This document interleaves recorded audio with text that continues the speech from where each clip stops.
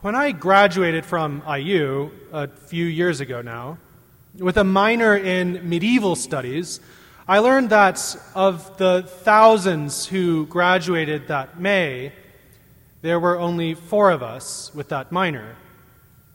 No one majored in it. Now, I was not fooled. Medieval studies is not chemical engineering or the equivalent of obtaining a placement at Harvard Law School or anything like that. The courses were not hard.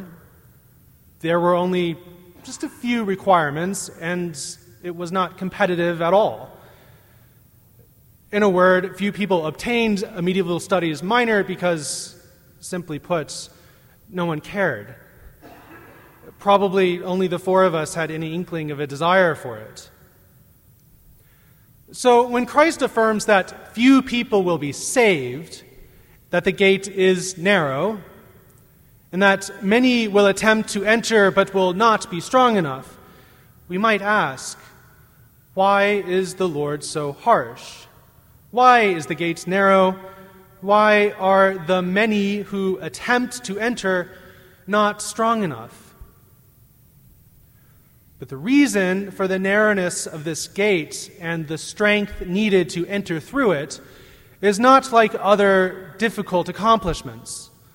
One does not flunk out of heaven because he's not smart enough, nor does he get sent to hell because he failed a sort of physical strength or fitness test, nor will he be hindered at the narrow gates because he's not wealthy enough to bribe some celestial official at the entryway. Having lived in D.C. and Italy, I'm familiar with how bribes work. No. If someone does not unite himself to God in heaven, it's ultimately because he does not want it. It's because he does not want it. Entering the narrow gate is much more akin to a college student minoring in medieval studies. Few do it because few actually want it. Except there's one small detail. I can guarantee that studying medieval studies is not going to make you happy. But if you enter through the narrow gate, you will be perfectly happy forever.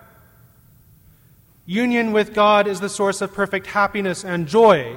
That's what heaven is in a nutshell. No one can ever grow tired or bored with that union with God.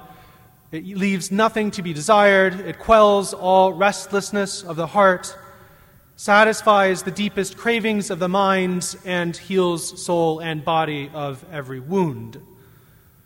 But the reason so few people want it, the reason that few people have a strong enough desire to be with God, is that most of us prefer something else.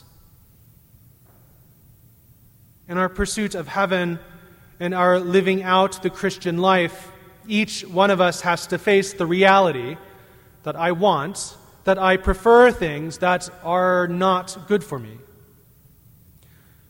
That I long for things that, if I seek to obtain them, will compromise my being perfectly happy. I desire things that will lessen or destroy my love for God. And acting on those kinds of desires, which we call sin, destroys that love for God. Sin is bad, after all, not because it leaves some black mark or imperfection on our souls, or that sin causes God to not love us. Sin is bad because it causes us not to love God. Sin is deadly because it makes us stop wanting God. It makes us stop preferring God to everything else. The gate, then, is narrow because for each one of us, entering it requires that we overcome ourselves. I have to recognize that I love the wrong things, or that I love them in a disordered way. I have to turn away to repent from actions that I might have enjoyed. I have to regularly admit to a priest that I have deliberately chosen what I ought not to do, or have neglected what I ought. I must overcome the illusions that I have about myself and see myself as I really am. And the goal of all of this is not just that we stop sinning or that we stop loving the wrong things. The goal is that our love for God eventually displaces all of our wayward loves.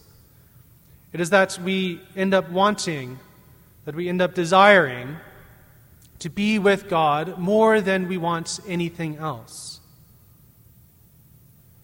If our love for God is but a tiny flame, it must be fanned into a blazing fire. If it has been extinguished through sin, it must be rekindled through confession. And if any of this is to happen, if our love for God is to be reignited or increase, we must seek God out in daily prayer. We must find Him in the sacraments, especially that of penance and the Eucharist, and we must develop virtue. Because without these, we will not discover for ourselves that God is, in the end, supremely desirable. Unless we seek time to be with God, and unless we purge from our lives what offends Him, we will never see how happy He can make us, how much joy that it is in His power to hand over to us. The gate into God's house is narrow, not because the Lord throws obstacles into our paths, or because He wants only the best and brightest in His kingdom, or because He seeks out only those for whom it is always religion, religion, religion all the time, who always listen to Christian radio, who cover their walls with religious artwork. That's not it at all. The gate is narrow and few enter it, because at the end of the day, few truly want to be with God. But in the end, we're not left to do this. We're not left to overcome ourselves on our own. For to anyone who asks, to anyone who turns toward Christ and away from his unruly desires in the confessional or in prayer, Jesus stands willing to give him grace.